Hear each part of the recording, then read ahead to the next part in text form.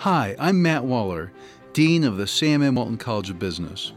Welcome to Be Epic, the podcast where we explore excellence, professionalism, innovation, and collegiality, and what those values mean in business, education, and your life today.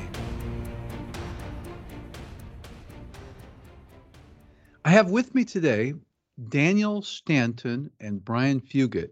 Daniel Stanton, also known as Mr. Supply Chain, is quite well known in supply chain management. He had a career at CAT, and he also had been in the U.S. Navy and many other experiences as well. He now is the president and CEO of his own company, and he's been involved in startups, and he's a supply chain futurist with IBM, and I've known him for quite a long time. Daniel, thank you so much for being with us today. Appreciate it. Matt, thank you so much for having me. And I also have Brian Fugit. He is chair of the Department of Supply Chain Management here in the Sam M. Walton College of Business and a professor in the department. He also holds the Orrin Harris Chair in Transportation. And under his leadership, the Department of Supply Chain Management became the #1 undergraduate supply chain management program in the country based on the Gartner ranking, which is the most authoritative ranking for supply chain departments. Thanks for joining me today, Brian. I'm glad to be here. Thank you, Matt. So the three of us have known one another for quite a while. We've been in the supply chain and logistics area. Daniel, I think I first met you when you were at Caterpillar, if I remember correctly. And you would come out here to Northwest Arkansas periodically to our Supply Chain Management Research Center, and I'd see you at CSCMP and other places, and always enjoyed visiting with you. I want to start out just on a little different track here. I know, Daniel, you really have been a thought leader in supply chain management for some time. And I know that you have a huge number of followers on LinkedIn. I think it's over 50,000, which is quite remarkable. I mean, there are very few people with that many followers. And would you mind just sharing a little bit about, and I know you're humble, but how have you developed into the thought leader that you are?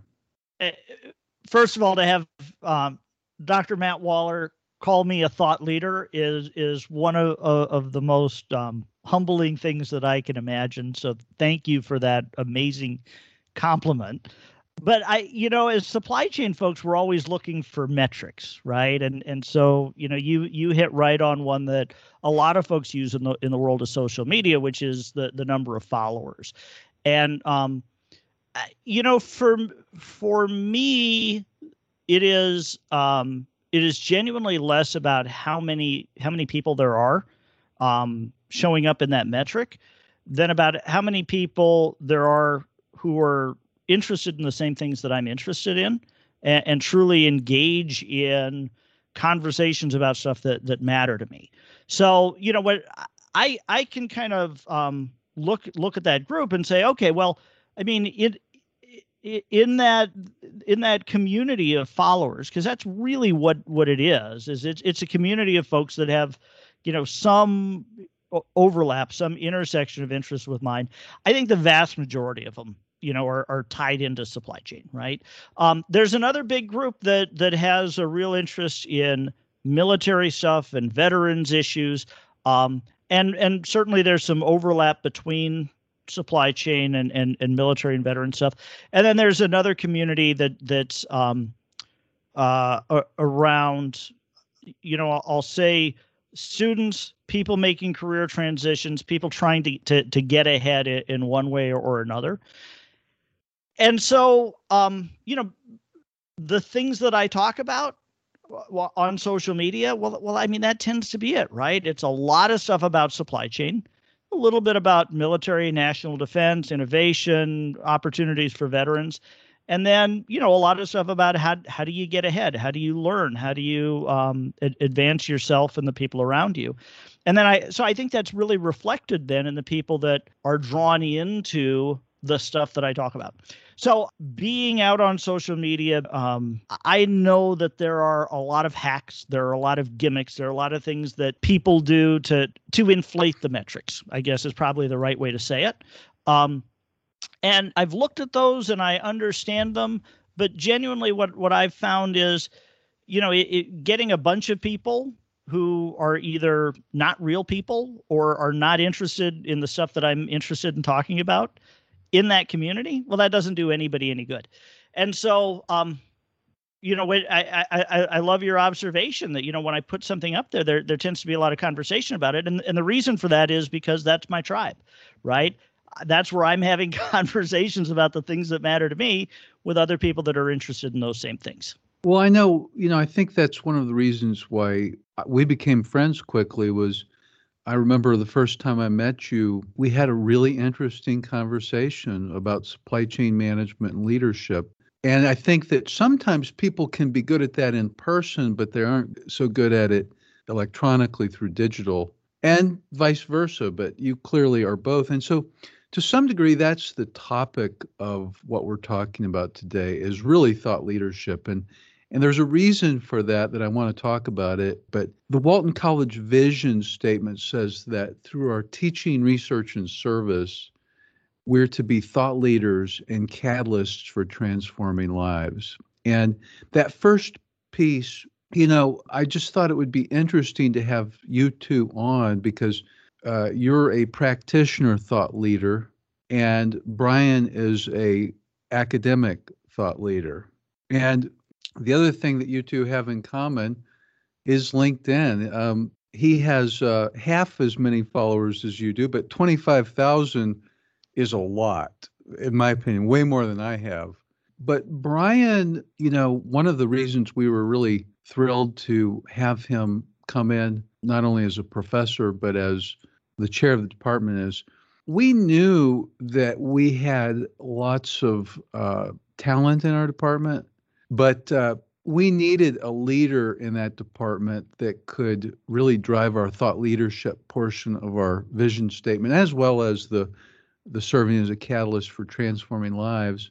To drive thought leadership, right? There's the research component, there's the teaching component, and there's the service component. But Brian, with your experience, you picked up a lot of experience with process improvement. One area that you brought as thought leadership in the teaching area was you created a class where students used process improvement techniques to improve advising, which we needed. Would you mind speaking to that a little bit? Yeah. So my background is process improvement and lean and, kind of Toyota production system and the auto industry and, that whole world. And so we had taught process improvement in our program, you guys had in classes, but we didn't have a standalone class. And so the opportunity to create a course like that presented itself. And of course, I jumped on it. Whenever it came to this process improvement course, talking with our senior associate dean, Anna O'Leary Kelly, about it, she asked, hey, could we apply it in our college? And one of the reasons that jumped out at me as a good opportunity is hopefully, it drives process improvement thinking within our college, both, our faculty, our staff, but our students as well. And then, hopefully they'll take some learnings from that and apply it, in the rest of the college. And so, when we started, it was just your typical process improvement approach where, at the beginning, we visibly saw lines and lines of students outside in the hallway. I have pictures of students standing out there waiting, and I went up and talked to them, and they were frustrated. And then after the advisors really went through this, the advising team led this with our core students. After they, kind of went from where it was to the future state and started working towards that, the next time around during registration, there were still some students out there, but nowhere near as many. But you also, whenever you talk to the advisors, you hear them thinking, and talking about what next, what else can they improve? Jeff Hood, went from, and he'll tell you, someone who pushed back on this to start with, to someone, he'll tell you he loves process improvement now, and he's constantly looking at it. Well, sticking to the theme of thought leadership and teaching, Daniel, I know you have a number of best-selling courses on LinkedIn Learning, Supply Chain Basics for Everyone, Supply Chain and Operations Careers, Careers in Supply Chain Operations, Job Skills, Implementing Supply Chain Management, and many others. And on top of that, you are the author of Supply Chain Management for Dummies.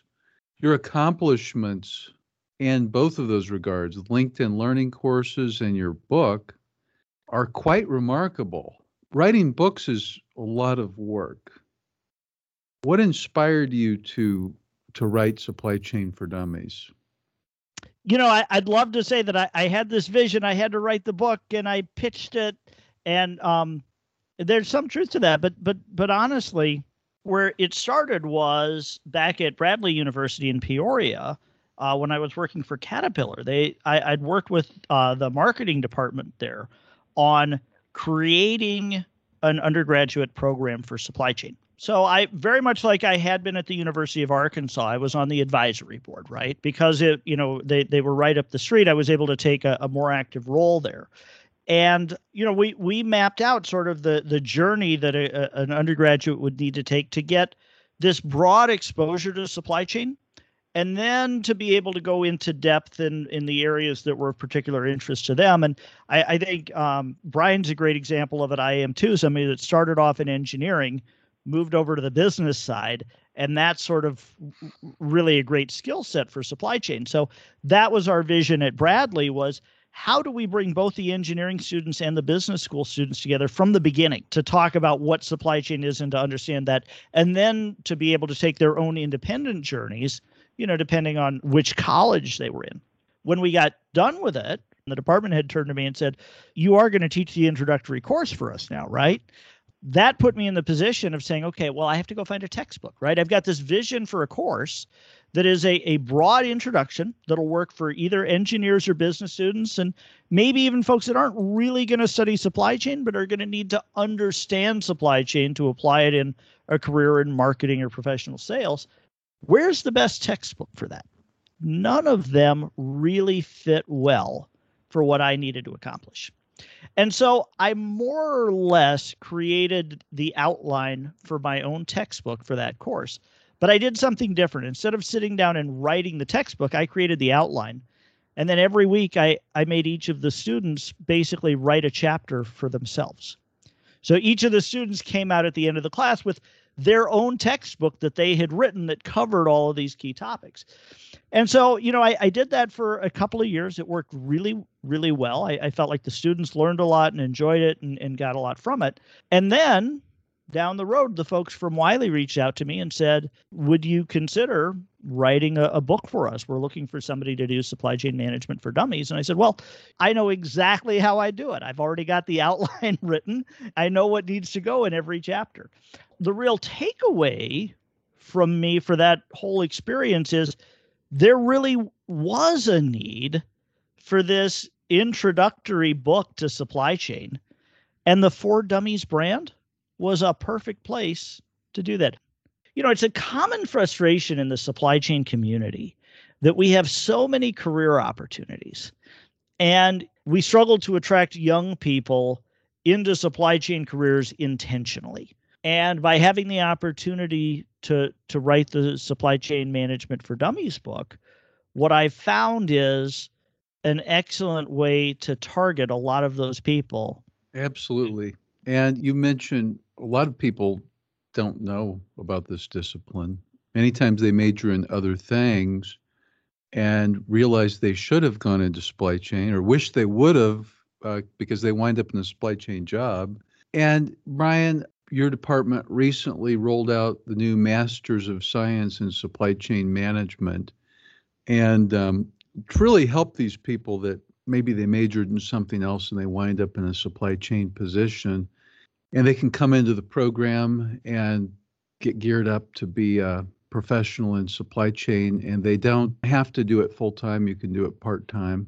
But you just started this program this semester. How are you working to make sure that the Masters of Science in Supply Chain Management is at the same level of quality as the undergraduate program? From a curriculum perspective, there's a similar approach that we did at the undergraduate level, where we worked with our supply chain management research center partners, so our partner companies, and let them engage with us and we engage with them to understand what's important right now. And so we had a lot of qualitative research, if you will, discussions with them. And then we've gone back and we've done a survey to a lot of potential candidates out there and companies out there to understand what companies are needing. And then we've taken that and we followed up with really, kind of psychographic interviews to understand what potential students might really want out of a program. And so it's that continuous, continually learning, engaging with industry, discussions with great folks like Daniel Stanton to understand, what is it that we should be driving, and then just continually adapting the program that way. So if I can, I'm going to ask a question to Daniel based on something he mentioned, and it really gets a little bit up to your question, Matt. Here, being in Northwest Arkansas, which some would say is kind of the epicenter of supply chain management, perhaps, you would think that students coming into our program, undergraduate students coming into our program, would know what supply chain management is. But we still struggle with that. How do you think we as a discipline can communicate that better to those at that stage in their life? We've been having the same conversation as long as I've known both of you, right? In lots of different places. The joke is always that supply chain management is like Rodney Dangerfield, right? I mean, we get no respect, but at the end of the day, it's, everything in our lives depends on supply chains. I will tell you, I think the single most useful marketing tool for supply chain management has been COVID-19.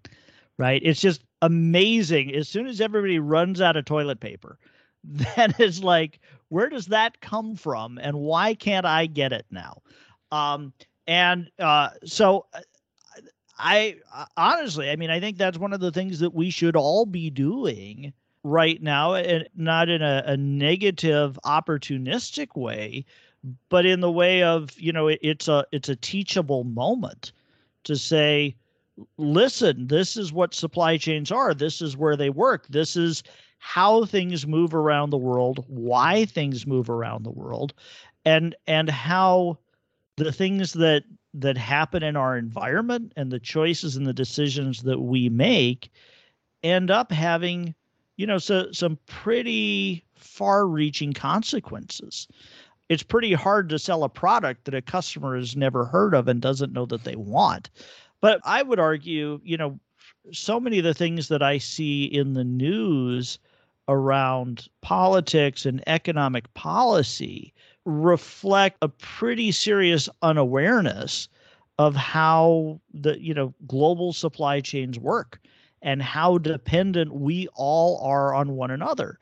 And I guess you can have a philosophical argument that buying things from other countries is wrong and we should buy and make and, create everything in our home countries. But that's sort of a rejection of like 250 years of economic development. It really then takes out of the equation a lot of the things that we enjoy about modern life. Supply chains give us access to things that we couldn't have under different circumstances, right? So bring that down to more practical examples. Like, you can go into a grocery store in Cincinnati, Ohio, and buy bananas 365 days of the year. That doesn't happen without a global supply chain. Well, when we were growing up, right, there were so many things you couldn't get. I mean, I just say I grew up in Kansas City, Missouri. We didn't have very much variety of fish available, and the cost was high. And, you guys, you said it, you're in the epicenter of what's driven a lot of this transformation. Northwest Arkansas has played a huge role in giving the world access to whatever it wants, whenever it wants it, really pretty cheaply. So really, I mean, for the last 6 months, since February, I genuinely lost count of the number of media appearances that I did. Fox News and MSNBC and CNBC, because it was like everybody heard the term supply chain for the first time, and suddenly having the nickname Mr. Supply Chain, it just means that I rank well in Google. So they're like, well, where do we find somebody that knows this? That guy probably could talk about it. So when your parents named you, did you feel any pressure to go in that direction? I want to shift gears just for a moment here, still talking about thought leadership. Brian, you were co-editor-in-chief of the Journal of Supply Chain Management, one of the top journals, academic peer-reviewed journals in the field, for 4 years. I think your term just went up. But one of the things that I know from my experience in academics is that being nominated and put into the position of editor-in-chief of a journal, especially the top journal, is a huge vote of confidence. But your effort there was clearly helping us from a thought leadership perspective with respect to our vision. But that was a lot of work. And I know that your journal gets hundreds of submissions and very few ever make it into print. But as editor-in-chief, you have to review all of them that are coming in to some degree, and then you have to assign them to associate editors for further review, and they eventually go out to other academics for review. Given what you saw coming across your desk, do you feel like there really is progress being made in terms of our understanding of phenomena associated with supply chain management? Well, absolutely. I think if you look at the history of our discipline, the understanding of supply chain phenomenon has gone deeper and really multiplied, gotten much broader. And one of the ways that we saw that at the Journal of Supply Chain Management was the number of citations. So other journals that were looking and reading our research and our journal and the supply chain journal that were coming from other disciplines, economics, and from some new areas that such as ethics and sustainability, from technology related disciplines, a lot of the blockchain and all of that, how they would cite our journal. And so that's one indicator that we are doing something of value, that people outside of supply chain are paying attention and building off of what we do in our discipline. So, I believe that the research has become more rigorous, and we continue to be, highly relevant, I believe, and I think you can see that in practice as well today. Well, Daniel, along those same lines, you are recognized by IBM Watson Supply Chain as a supply chain futurist. So you're contributing to advancing the field from a research perspective as a practitioner in a different way. What are your thoughts on this? Do you feel like knowledge is advancing? Is it advancing slowly, quickly? What are some gaps that you see? It seems like one of the real challenges is there is so much ground to cover in supply chain management, and that perspective and that understanding is so unevenly distributed among the folks that are affected by it. If you think about the role that supply chain management would play in a company, right? Like, well, who are the people in a company that need to understand some of these basic, you guys use the word phenomenon, right? So things like the bullwhip effect, things like supplier segmentation and supplier relationship management, collaborative innovation. Who in the company actually needs to be versed in those things in order to make good decisions and to do it consistently? And I think a lot of times you figure out the answers like everybody, right? Because when you run into places where they have influence and decision-making authority and they don't have that whole picture, it screws it up for everybody. And so we're kind of finally making progress, raising awareness of what supply chain management is, pulling it down to the level of being able to explain it in a dummies book so that you can sort of like have everybody on the executive staff read it and then do a book club with all the people on their teams. And now everybody sort of understands what you're trying to get to. But that takes time, right? That's a lot of information. That's a lot of change of perspective. That doesn't happen overnight. And at the same time that we're just trying to get everybody on the same page, things are changing so quickly around us. What you would have asked me a year ago, what's driving the change, I would have said, well, it's mostly technology and then, a bit around supply chain disruptions. And if you ask me in 2020, it's a lot of supply chain disruptions. And by the way, some technology in there too. And so I guess the thing that I see as a challenge is just our learning capacity. So, on the one hand, it just feels like we really need to hurry up and get everybody on board and teach them this stuff as fast as we can, as many people as we can, just so that we can have conversations about it and strategize and plan and execute. And at the same time, that really opens up the opportunity to innovate, which in many cases means to automate, to transform using, digital stuff. And this is the conversation now we're having. It's a great example. Matt, you and I first tried to have this conversation in Nashville at a CSCMP conference, and we got sidetracked because we had so many other things to talk about.